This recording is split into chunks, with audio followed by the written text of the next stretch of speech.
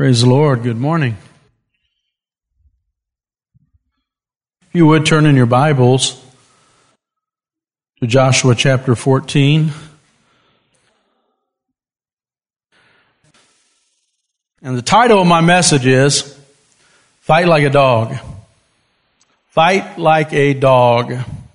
Amen. How many in here fight like a dog? Have you ever seen a dog fight? All right. I'm not recommending dog fighting, okay? Just making sure you know.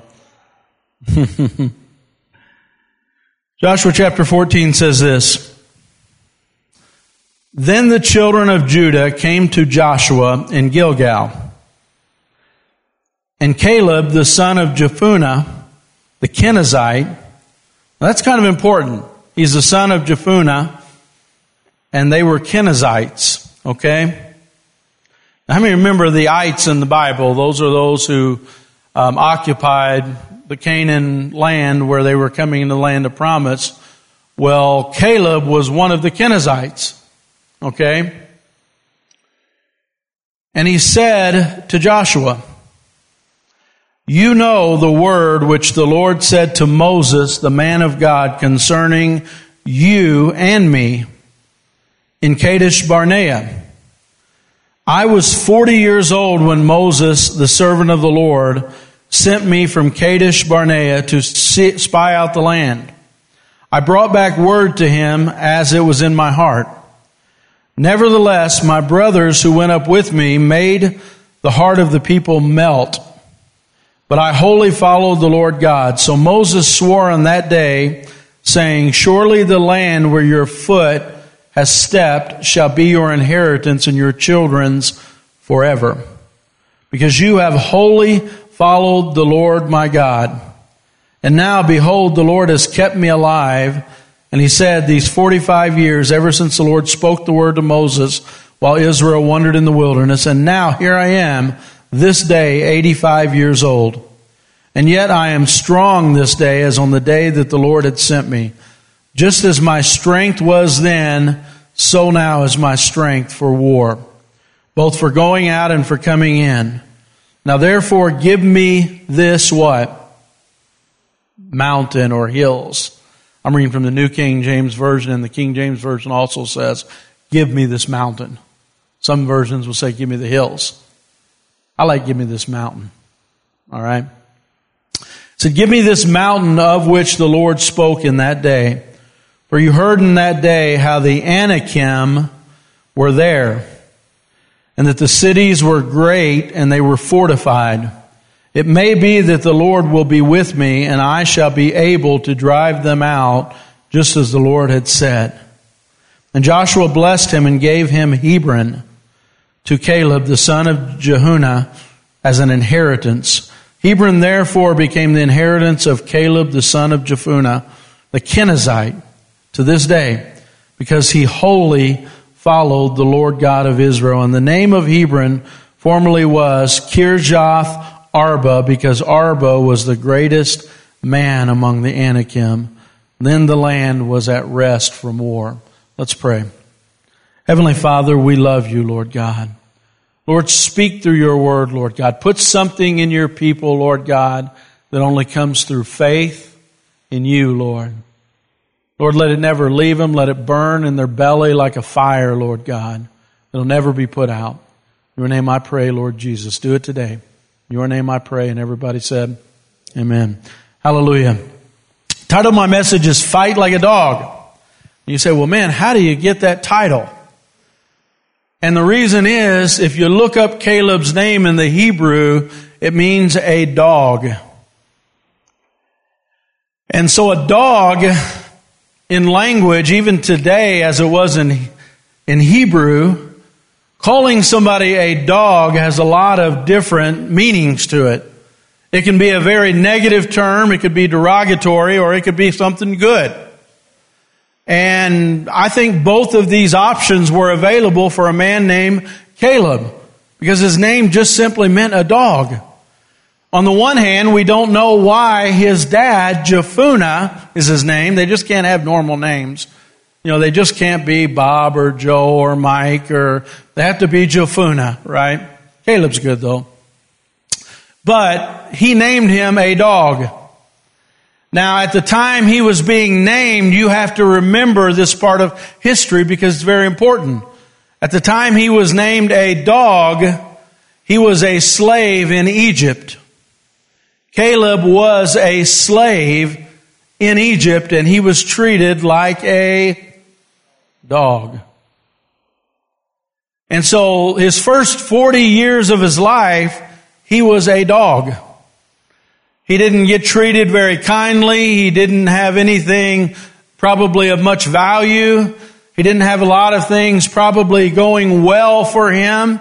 And on top of that, he was living among the Jewish people as a Kenizzite. And one thing you have to understand, there's a misconception about the children of Israel when they were in Egypt and when they came out of Egypt. You've got to understand this family of Jacob were 75 people. They went into Egypt because of a famine. And they came out about 1.5 million people. But you have to remember that a lot of people were also around during that famine. And so of the 1.5 million people, there were a lot of people from their original geographic area that also went to Egypt. How many know that? And so when they came out of Egypt, the Bible says that there were many nations that came out of bondage with them. How many know that? There were many other nationalities that came out of Egypt with them. And so one of those nationalities was Caleb's family. He was a Kenizzite, which is not a child of Jacob. In fact, they're probably more along the line of Esau's line. They're probably Edomite. But the Kenizzites were a group of people that lived in the Promised Land, and they're mentioned during the time of Abraham.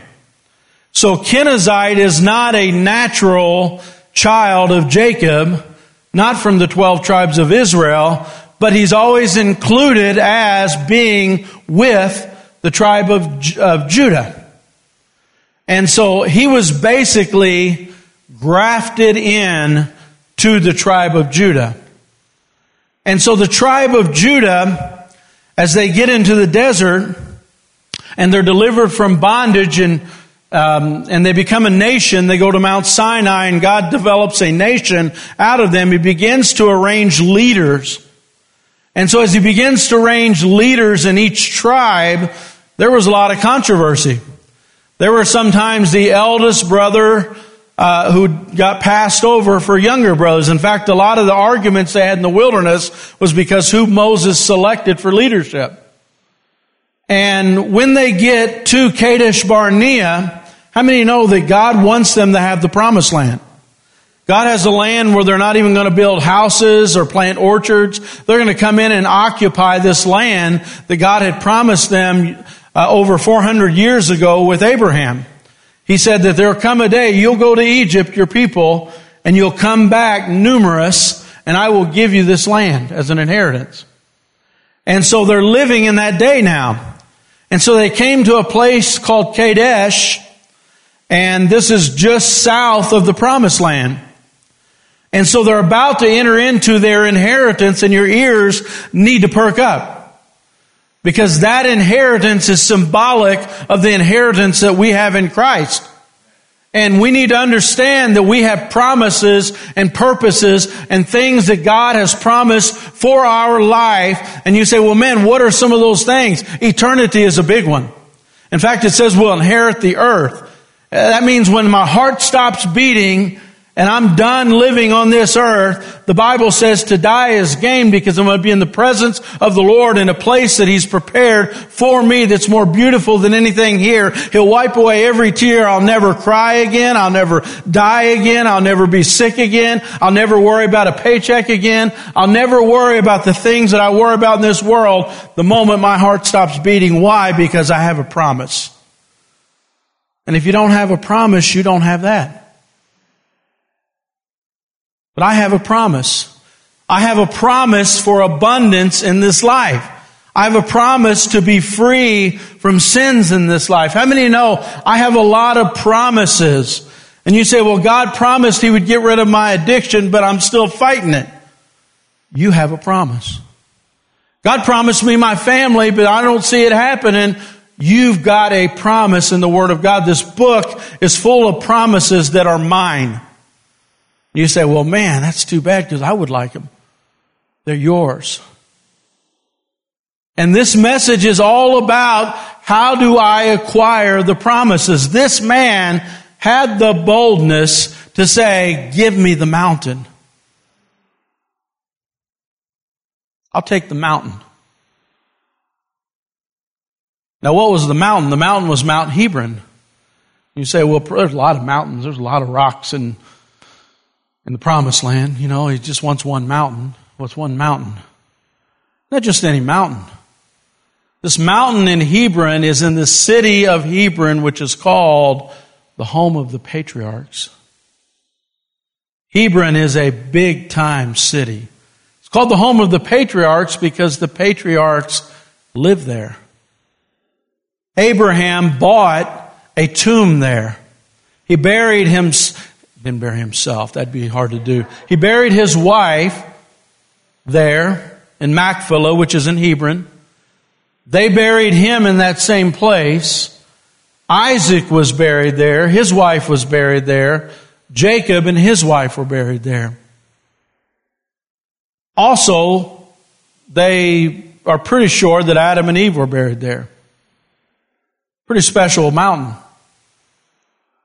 He says, I'll take that one. This is coming from a dog. This is coming from, in fact, a lot of times if you weren't Jewish, what did they call you? A dog. You weren't one of us. But here's the thing about Caleb, and I'm just going to tell you the story because I like telling the Bible stories. If I read, I get bogged down sometimes. But as they're coming out of Egypt, in fact, let me explain what a dog is. All right? I explain derogatory terms. Like you call somebody a dog, it's a bad thing. You call a slave a dog, it's a bad thing. When you're in sports, there's a term called a dog. How many have ever heard the term? I'm going to get your street vernacular here, okay? You say, I've never heard vernacular on the street. Well, you haven't been on the street with me, right? But when you're coaching, you have a person sometimes, like I've had conversations where I will say, all right, just make sure you listen. You have a person sometimes, you're coaching football, and he's not very good at football. Or basketball, he has no skill set. Or baseball, he's just not real good. But then one of your coaches, and I've had this happen before, they'll say, yeah, but he's a dog. He's a dog. And if you don't understand what that means, you don't realize why he should be in the starting lineup. Because when they say he's a dog, that means that he'll fight you. That means when the going gets tough and you're in the middle of a game and you want to win that game, he may not have skill set, but he's a dog. Anybody understand what that means? That means he will fight you, he will scrap with you, he'll do anything necessary within the rules, hopefully. Sometimes a dog don't play within the rules. All right? And that means that he will fight like crazy because he doesn't want to lose. And there are a lot of times, in fact, if you don't have one of those on your team, it's really hard to ever win. You have to have what in sports we call a dog. And so if they call you a dog, that means you will scrap. If you have a team of dogs, they will scrap. I mean, you will walk out of that football game and you'll know that you've been playing against somebody. You'll have bruises, you'll be beat up, and you'll realize that, man, they were dogs. And so my message is entitled, Fight Like a Dog, and Caleb, his name means dog. And Caleb has this fight in him that the other ones don't have. And so God is trying to tell us that faith requires fight. Faith requires you to have fight in you. And so let me explain what this is not. This is not belligerence. This isn't being a warlike personality that fights about everything. Nobody likes that, right? This isn't a person that fights for his own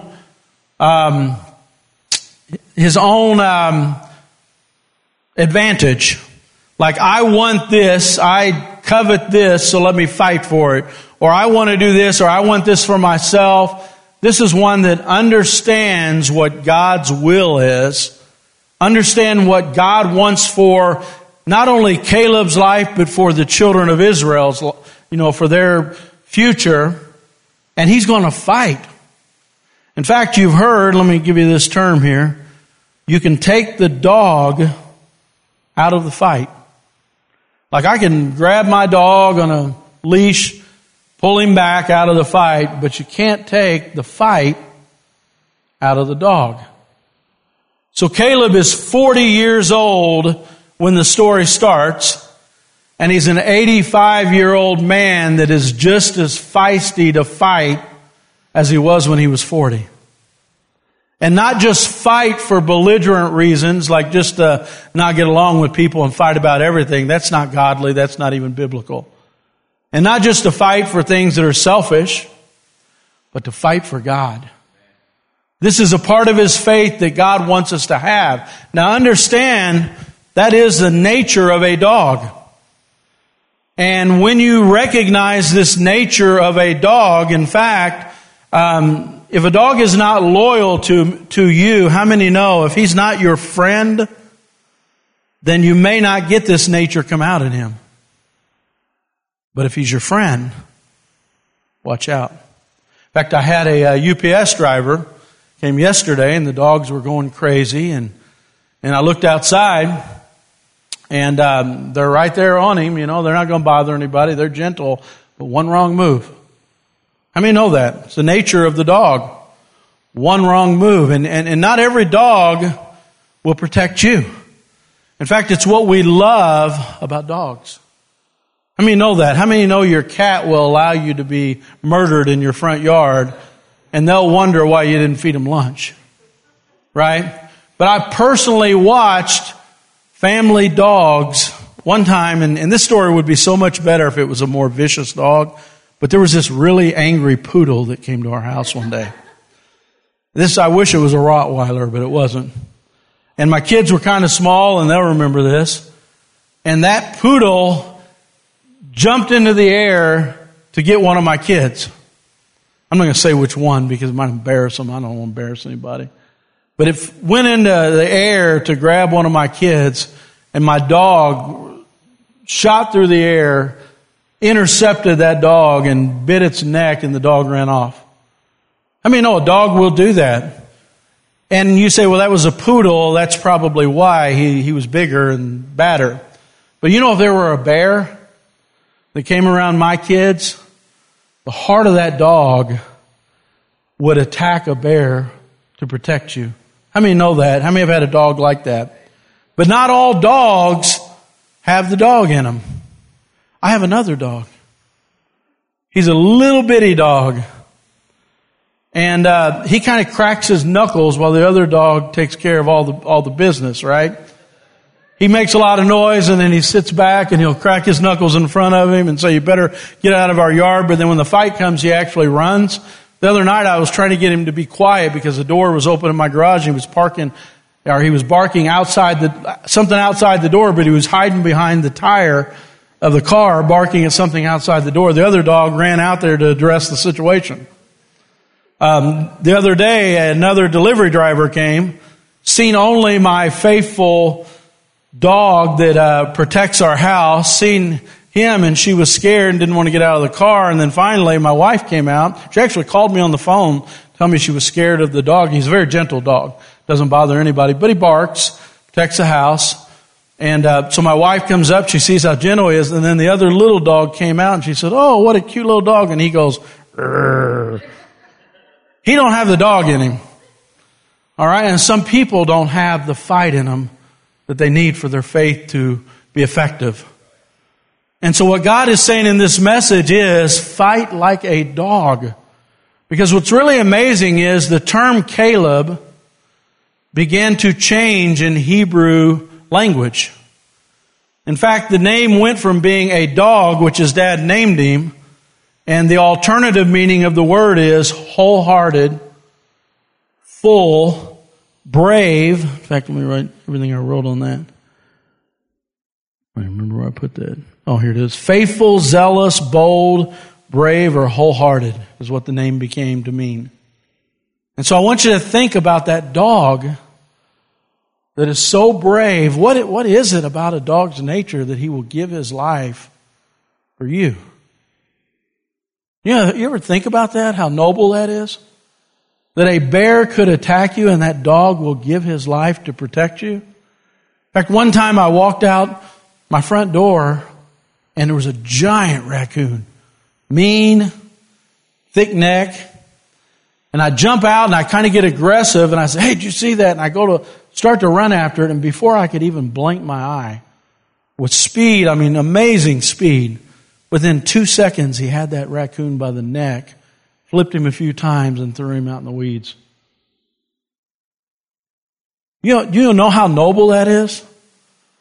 I've seen my little girls walk in my yard and a snake will be there. Now the other one doesn't do anything, but this noble-hearted dog will get the snake away from the girls and kill it. You know that dog late at night walks every one of my family to the door and back every night. How many times have I walked through and, in fact, I try to always go in the refrigerator, I have some snacks I give that dog, and I always try to give that dog something and try to acknowledge the dog there. But many nights I've walked by and just totally didn't acknowledge the dog was even there. He follows our cars to the end of the lane, back to the lane. No, that's noble.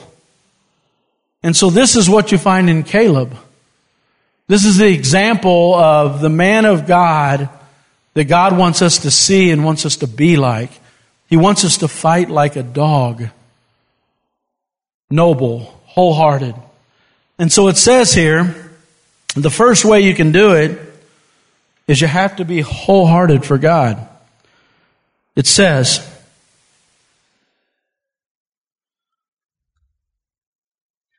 this is from Numbers. This is 45 years before the text that I read. Remember the text I read? I said that he was 85 years old and he said, give me the mountain. 85-year-old man says, give me the mountain. And not just give me a vacant mountain, give me the mountain with the biggest and the meanest enemy that we have controlling the mountain. You know how hard it is to take a mountain? You're coming from lower ground to higher ground. And by the way, the greatest champion that the giants have ever had lives on that mountain. And 3 of his sons that are so well known that you list them. He says, give me the mountain, but by the way, it's the best real estate, but nobody wants it. Because in order to take it, you have to beat the giants. So an 85-year-old man says, I'll take the mountain, and if God's with me, I'll remove the giants. Isn't that amazing? An 85-year-old man. But here he is 40 years ago. This is in Numbers chapter 14, verse 7. Listen to what kind of a man he is. And it says on verse 6, Joshua the son of Nun and Caleb the son of Jephunneh, who were among those who had explored the land, they tore their clothes. Now let me give you a little setup here. God is preparing 603,000 men to go take the promised land. And you say, wow, that's a good number. We're probably going to win. But it says they were outnumbered and outarmed everywhere they went. Everywhere was a city that was protected. It was militarized. It was lots more people than they had. Stronger, bigger, better equipped. They had iron, and the children of Israel were slaves in the desert.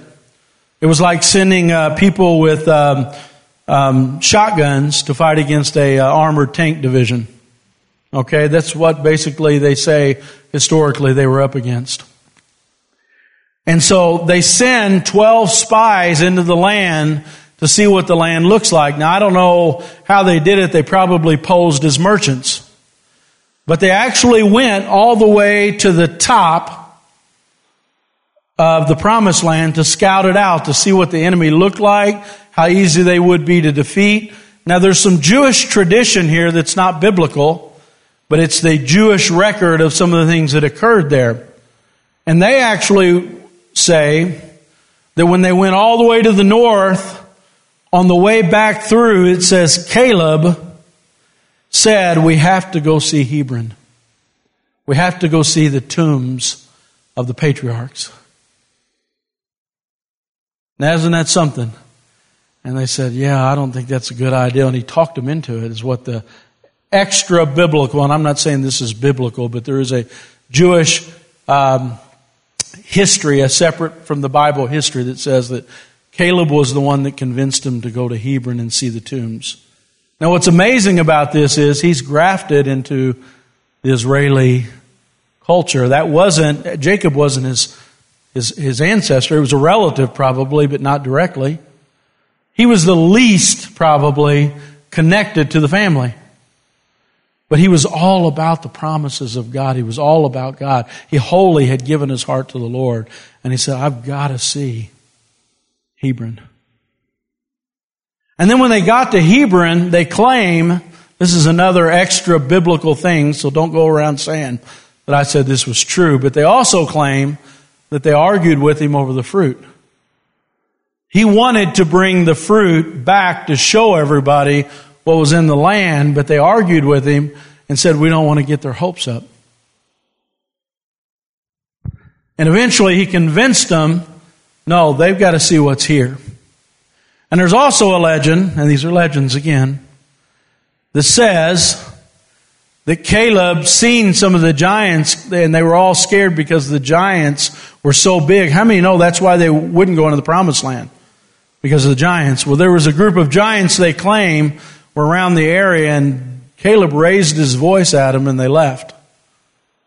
And he wasn't scared at all of them. And when he raised his voice, they walked away. This is all extra biblical, by the way, if I haven't said that already. But the biblical story is they went to the promised land. They bring back giant produce. They come back to the children of Israel. The 10 spies say, good news is it's a great and awesome land. God's given us the best. Bad news is we can never get it because there are giants there and we can't win. Caleb said this. It says Joshua and Caleb, but then later it says it was Caleb's words. So Caleb was the one speaking, not Joshua here. Joshua represents the children of Israel fully. He was from the tribe of Ephraim.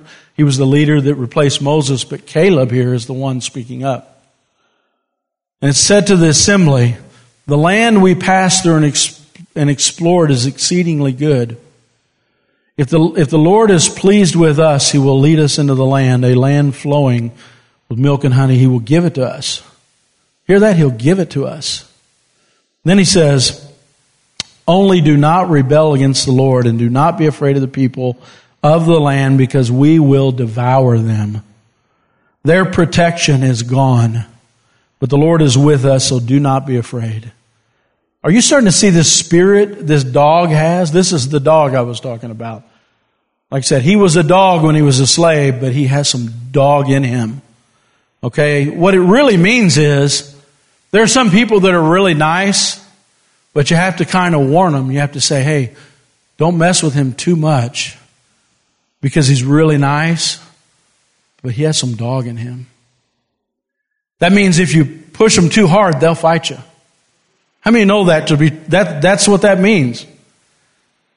Caleb, when he's pushed on the promises of God, he's going to believe God every time. And he's going to fight you. He had dog in him. Good name. You'll feel so bad I made your middle name Caleb now, right? All right. Look at this verse 20. Skip down. It says the Lord, this is after they reject the ideal to go into the promised land. And now God is very upset because they won't obey His promises. And God says this, the Lord replied, I have forgiven them as you have asked, Moses. Nevertheless, As surely as I live and as surely as the glory of the Lord fills the whole earth, not one of those who saw my glory and signs I performed in Egypt and in the wilderness, who disobeyed me and tested me 10 times, not one of them will ever see the land I promised on oath to their ancestors. Not one who has treated me with contempt will ever see it. But because my servant, Caleb, had a different spirit and followed me wholeheartedly, I will bring him into the land he went to, and his descendants will inherit it. 603,000 men, and he picks out one dog. Don't you think God is trying to tell us how we should be? You can't read that and say, well, God promised that He's going to do it, and maybe He will, maybe He won't, maybe I'll fight for it, maybe I won't. No, God's saying one person I accepted, and his name was Caleb, and he has a promise of the land. So fast forward, he's 40 years old at that time. How many can see he's willing to fight? And he's willing to fight not because he's a tough guy, not because something he sees in himself. He is a tough guy because God told him it's yours to have. It's a promise. And he's applying that promise and saying, we can't lose. We can't lose. And so he builds his life on a promise. This is the second thing, how to be a dog, how to fight like a dog. You build your life on the promises of God. In fact, he might have been like a bulldog or like a pit bull where you don't let go. You ever tried to pull something out of the mouth of a pit bull? Or you ever tried to fight one? They're made for fighting. But he holds on to promises and he builds his life around it. In fact, there are 5 promises, just a short little dialogue he has as an 85-year-old man with Joshua, and you find 5 promises that he hadn't forgotten. How many of you know you can go 45 years and never forget a promise? Everybody else probably forgot, but this 85-year-old man is saying, pay up, God. I was faithful. You said this to me. This is your promise, and it's going to happen. And you say, well, man, when will this ever be something that's useful for my life? Well, I'm glad you asked. Isn't it amazing how I ask your questions for you? It's awesome. The promises of God, He made personal. God said you're going to have the land. God said you're going to defeat the giants. God said it's your inheritance, and He took it personal.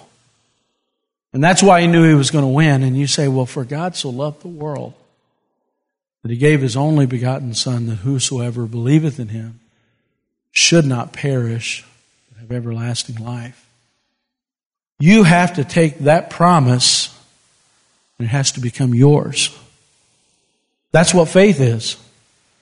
Do you know if that promise doesn't become yours within the course of your lifetime, you don't have an ability to say, God, pay up. Because it's only by faith that I receive the promise. So every day of my life, I've got to fight like a dog to say the promise is mine. And I'm going to stand before God one day and I'm going to say, I am here to collect the promise because I had faith and I received it as my own. You say, is it only salvation? No, it's not only salvation. It's addictions. God, you promise victory over this addiction. God, you promise victory over depression. God, you promise victory over this anger. God, you promise victory over these things in my life that I don't feel like I can beat. And you're going to hold on to that promise like a bulldog, and you say, well, man, is He going to get rid of my addiction? Because it's been a week already. It's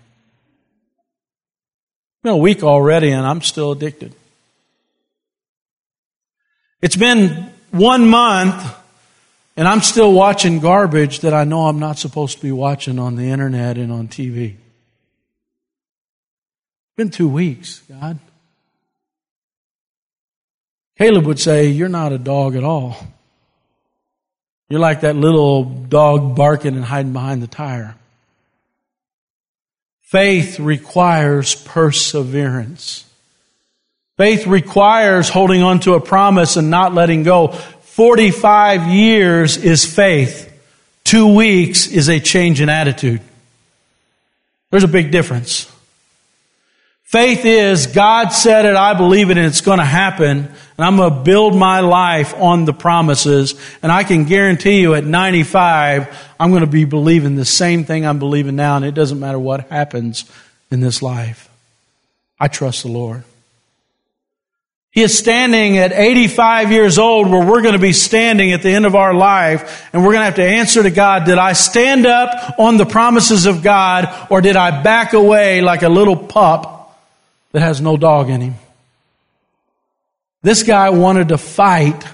Even though he was an old man, he still knew that God promised it and it's going to happen. And guess what? It did happen. So the second thing is we need to build our life around the promises like Caleb did. In fact, here are the 5 promises. I didn't even read them. Wow, what a speaker I am. 5 promises. Number 1 was, you know the word which the Lord said to Moses, the man of God, concerning you and me in Kadesh. You notice he said the Lord said? There are preachers today that say the Lord doesn't speak to people. Well, if the Lord doesn't speak to people, then Caleb is a liar. The Bible is a lie. And he's got nothing to stand on for his life. God speaks through this word first. But you know what? Every great thing God has asked me to do personally is because in my prayer time, I have learned to hear the Lord. When the Lord tells me something, it's as good as done. It's already been accomplished to me. When Caleb heard that the Lord said this to Moses about him, he already said, it's done. It doesn't matter if I'm 40, it doesn't matter if I'm 85, it's done. And so if you want to be a dog spiritually, if you want to be one that has fight in you, you're going to have to take the Word of God and just believe it. That's promise number 1. Then he says, I was 40 years old when Moses the servant sent me to Kadesh to spy out the land, and I brought back word to him as it was in my heart. Now what was in his heart? We're going to win. We're going to win because God said it, the original promise. And I brought back word to him that was in my heart. Nevertheless, my brothers who went up with me made the hearts of the people melt with fear. But I wholly followed the Lord my God. So Moses swore on that day, saying, so that's promise 2. Promise 3, surely the land, this is what God said, the land where your foot has stepped will be your inheritance and your children's forever, because you have wholly followed the Lord my God. Now let's say that Caleb was this dog. And by the way, you can count how many times I say dog. And the different ways I say it. You know, as I vary it. But this dog could have been divided in his heart.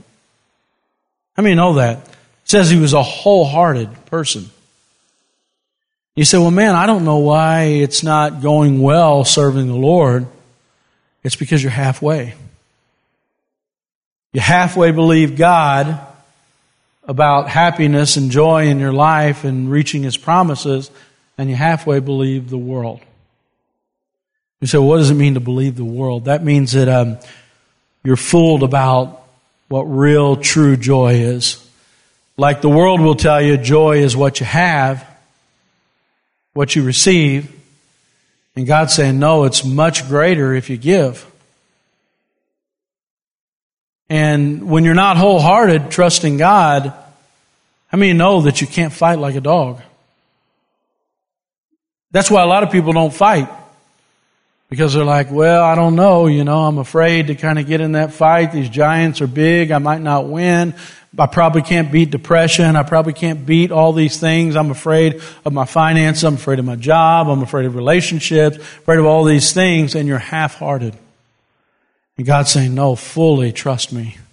Fully believe me. When I say something, believe what I'm saying. And so he was wholehearted. And then it says, and behold, look, he says, look, God has kept me alive these 45 years ever since he spoke that word to Moses while we were in Israel wandering in the wilderness. And now, here I am right now, 85 years old, and I'm as strong as the day Moses sent me. My strength was then, so it is now, both for going out and for coming in. The next promise, God is going to keep me until he fulfills it. And he had a fire. Do you see the fire that's burning in his belly right now? It's burning there because he knows God is going to give him inheritance. And he knows those giants that he wanted to fight 45 years ago are his for the taking. In fact, I love the way he said it. He said their protection is gone. Okay, they're giants, they're well armed, they're a much bigger army. And he says, let's take them as a 40-year-old because their protection is gone. God's given them to us. And at 85, he's the same way. And you say, well, man, what's this old man have to do with me? That means when you build your life on the promises of God, guess what you're going to be at 85? You're going to be as strong and as energetic about the Lord as you were when you were younger. I'll put the enemy to flight as an old man as well as I did when I was a young man. I will be preserved in my strength because I'm following the promises of God. You say, man, if you have a vision of what your life is built on with Christ, I have a vision of that. This is how I'm going to live my life. This is what I'm pursuing in my life. This is what God has called me to build, God called me to do. And how many of you know that desire and that fire is what keeps you young? Keeps the fire burning. Remember he said he was going to come back and there were half of them that didn't have oil in their lamps and half of them that did. You know how you keep oil in your lamps? You burn for God's will in your life. And when you burn for the promises that God has to see them fulfilled, you will be full until the end of your life. And then you can collect. How many would like to collect? It's kind of like having a $500,000 life insurance policy and it's matured and you turn it in and you get $500,000. I'm going to turn it in one day and I'm going to say, you know what? I had faith and a fire till the day I died. I'm cashing in now my inheritance. How many know that? Isn't that awesome? So here's Caleb, 85 years old, cashing in on his inheritance. It says that he and his children would have a legacy. Notice it said, forever your children will have Hebron. Now Hebron is a special place. Hebron, the actual word means friend. It means friendship, friend, love. The place that he was taking is a special place because Abraham became God's friend there. He met God face to face and became his friend there. Wow. The Bible makes it hard to interpret, right? So I'm going to try to interpret this for you. This town used to be Abraham's home. Abraham became God's friend there. He found intimacy there. He found closeness. He found the promises of God going directly into his heart. They go to Egypt. It gets taken over and renamed Kirjath Arba because he was the greatest of the giants. And he had 3 sons that everybody knew by name. You know why you name an enemy? If you were down at the basketball court, I'll give another sports reference, because Chris likes them, right? You're down at the basketball court and you beat somebody in basketball, not that big of a deal. I could have been playing like a 5th grader, which is who I would usually pick out, just to help me. But if I was down at the basketball court and I had just beaten LeBron James or Michael Jordan, you name them. So when you name the greatest giant in the entire land, and his name is Arba, and the Bible says he's the most well-known of all of them, there's a reason why they name him. Because they would talk about it. They talk about the greatness of him, the big the size of him, how big he was, how impossible he was to defeat, right? And then he had 3 sons that everybody knew by name. These 3 sons were named because they were the greatest champions in the land. Okay? Now maybe you're starting to see the picture. Hebron was called the place where you become God's friend. It's surrounded by the greatest champions of the enemy.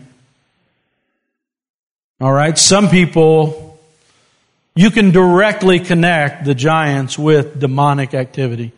Let me just say that.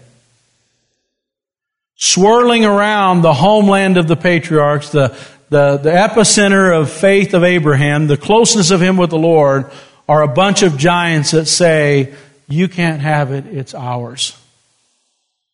Caleb he's the only one that had an option to pick where he wanted to live. They were getting ready to draw straws. That's how they were going to figure out which tribe went where. They drew, not straws, but they basically, Urim and Thummim. And so they cast lots is what they call it, similar to drawing straws. But they cast lots, and it was ordained by God to do it.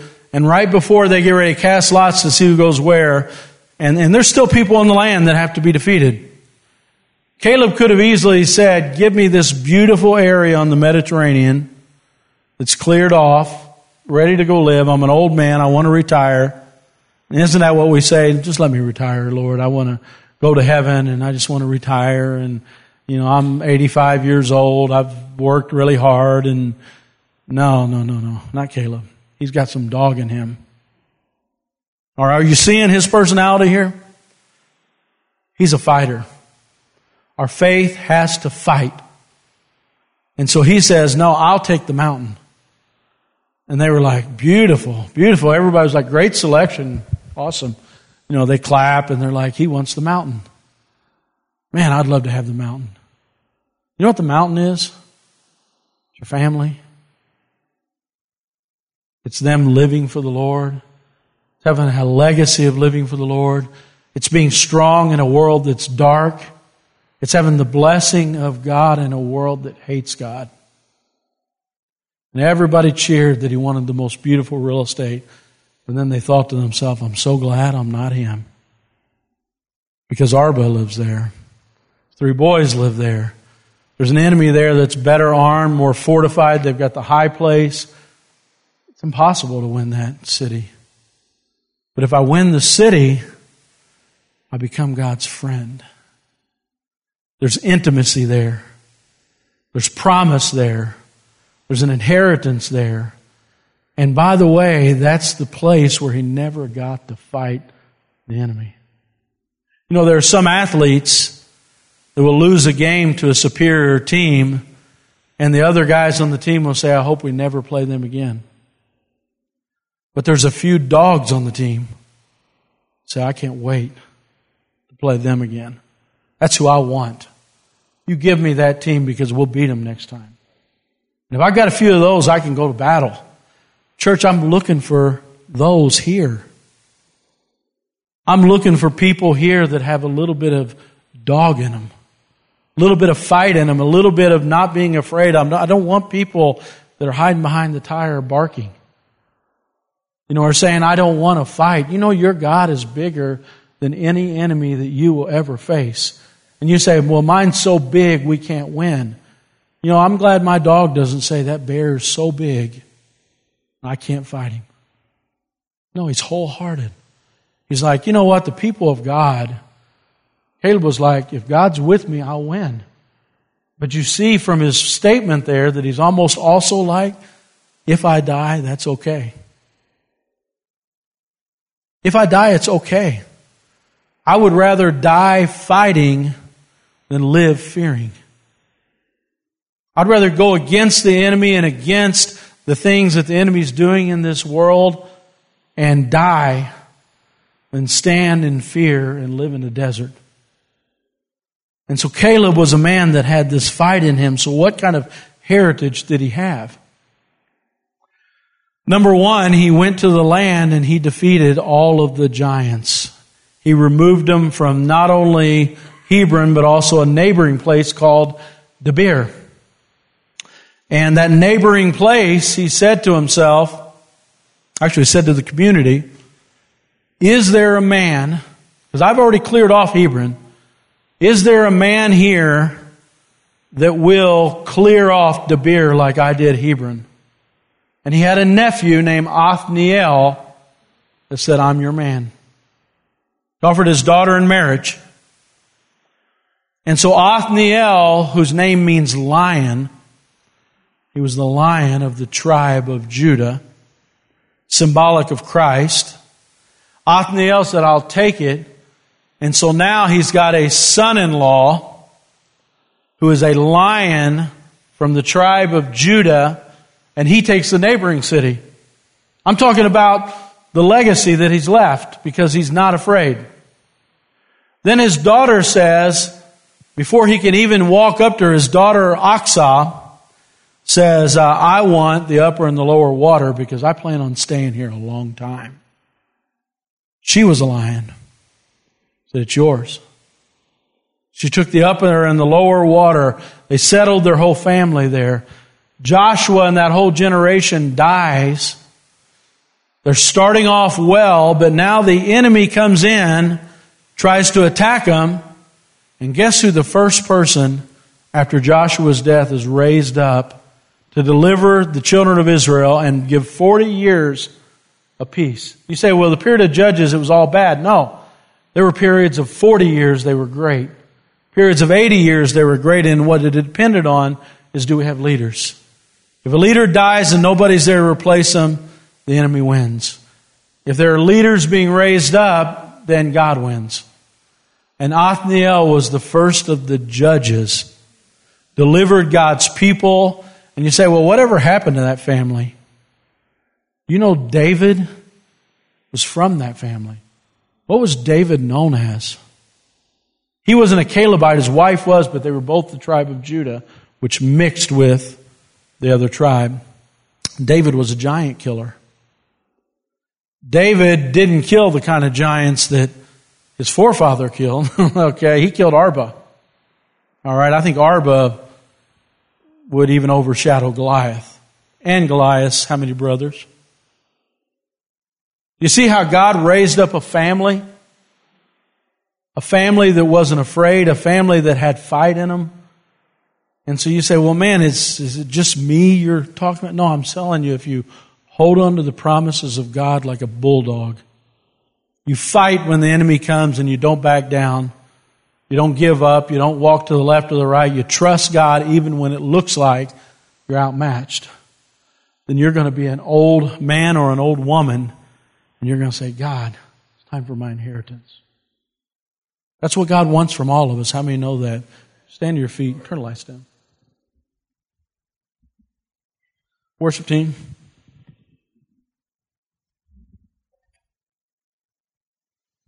All right. Praise the Lord. As we go to the Lord in prayer, you know, there's like I always tell you, you have to have a challenge at the end of a message. And you say, Chad, I want you to put that fight in me. You know the Holy Spirit can put that in you? You know the Holy Spirit can, in fact the Bible said they were full of the Holy Spirit. David, when he slayed Goliath, it says he was full of the Holy Spirit. David's mighty men were full of the Holy Spirit. How many know they were from all the nations around, the mighty men? You say, what do I need to be that kind of a dog that holds on to the promises of God and sees victory in this world? How many know the world is looking for some champions, some Christian champions that aren't afraid, that are going to stand up, that are going to have some fight in them, that are going to be a dog? And I told you, if you don't have them on your team, you're not going to win. You have to have those kind of people that will fight. In church, God's calling us to fight. And you say, well, how do I do it? Is it in me? You know that you can mistake confidence in God for arrogance? If I believe God is going to give me every victory, and I fully trust God to give me every victory, how do you think the world's going to look at me that doesn't understand that? They're going to see that confidence that I never am going to lose when God is with me and God has called me to do it. I walk with a different step. I talk with a different language. Caleb had a different spirit. How many know he walked a different way? He talked a different way. Moses had that. That's who he learned from. Do you know that Moses with Miriam and Aaron, they basically accused him of being arrogant?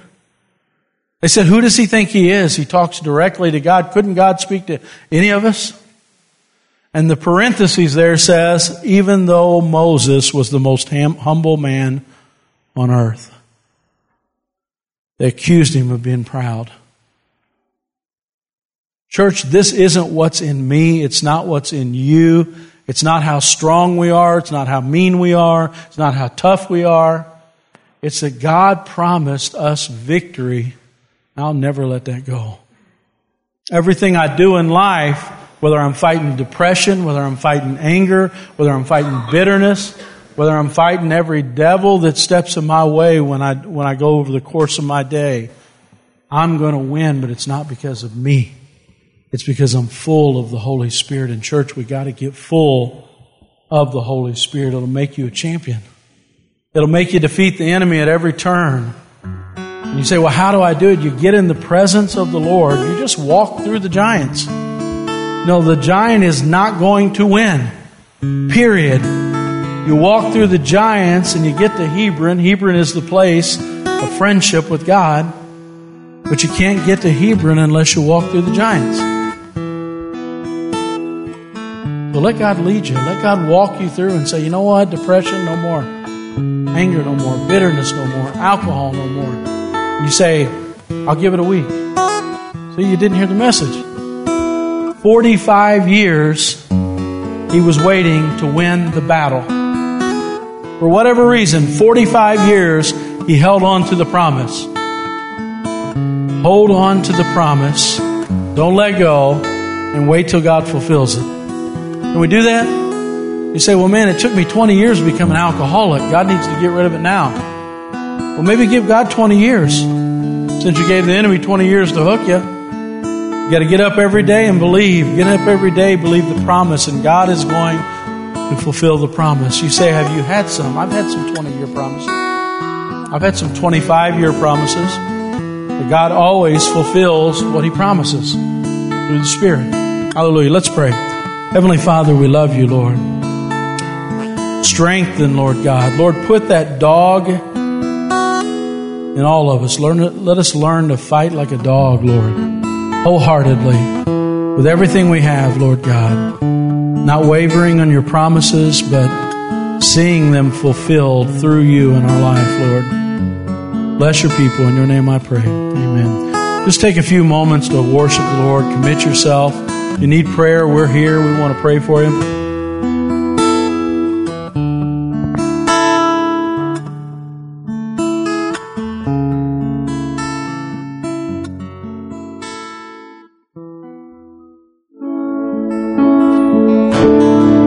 Hallelujah. We'll close here with this. How do you play this out in your regular life? When I came to the Lord in my early 20s, I decided I was going to serve Him with all of my heart. Wholehearted. He doesn't accept it any other way. And I decided that no matter who leaves me, who is opposed to me, who doesn't want to be my friend anymore, that I'm willing to do that because I'm going to serve Him wholeheartedly. I decided I was going to plant myself in the work of the Lord. So I began to minister and teach Bible studies and be at church all the time, planting myself in the work of the Lord. I show up every time I can be here when the doors are open, even before I was a minister. That's wholeheartedness. And so the way it plays itself out is, God, I'm going to serve you. It doesn't matter to me who shows up. If there were one person here, I would be preaching the gospel the same way. I'm going to show up. I'm going to be there. I'm going to trust you. I'm going to get up every day. I'm going to pray every day. I'm going to seek you every day. I'm not letting go of the promises because you'll fulfill it. And what's happened when you do that every day, you decide you're going to serve the Lord no matter what, He begins to fulfill the promises that He's spoken to you. And so my life right now is pursuing what He's told me He's going to do. And so many times the things that He's told me He's going to do just make no sense. How many have ever been there? It's like, God, you're going to do what? And you begin to share with people as God leads you that God is going to do this, God is going to do that. And I can't tell you how many times He's done it and there was no possible way He could do it. And church, right now inside of me is a fire for the things that God's told me He's going to do in my life. And my greatest dream for you is for that to be inside of you for your whole life. Man, God's promised me this and He's going to do this. And I'm not letting go of it. I'm going to see it happen in my lifetime. And church, that's what we need as a church. We need to get that inside of us. And you'll fight the rest of your life for it. And you'll be like Paul. So I fought the good fight and I'm ready to lay down now. I've been poured out like a drink offering. And you can just see, almost like Caleb. You know, a lot of the men of God just, I can see Moses sitting on that mountain saying, I did what you told me to do, and watching him enter into the promised land. I can see Caleb at the end of his life sitting in his little mountain home saying, God, we did it. We did it. You did it through me, Lord. Church, that's what we want to do. We want to sit down at the end of all this and say, you know what? We gave everything we had. How many want that? And it means getting up every day, no matter what it looks like around you, and just believing. I go to church every Sunday. You say, well, you're the pastor, you have to, but I always have. Because I don't want to see my family ever see me not in church. Let me know that. I don't want them to see me. Chad, you could watch it on the internet. Yeah, they could too for the next couple of generations. Right? I didn't get a lot of amens there. It's important, church, to be here. It's important to give to the Word. It's important to give your time, important to give your money, important to give these things because we want to lay down at the end of the day and say we fought a good fight. Hallelujah. Let's close in prayer. Hallelujah. Lord, do it. Lord, raise up people that fight like dogs, Lord God. Father, they have fight in them for your promises. They won't let go, Lord God. They'll live it out every day, Lord. Do it in this church, Lord. Raise them up. Put your Spirit upon them, Lord God. Let them be filled. Let them be giant killers, Lord God. In the land of promise, Lord. In your name I pray, Lord Jesus. Do it right now. Do it, Lord God.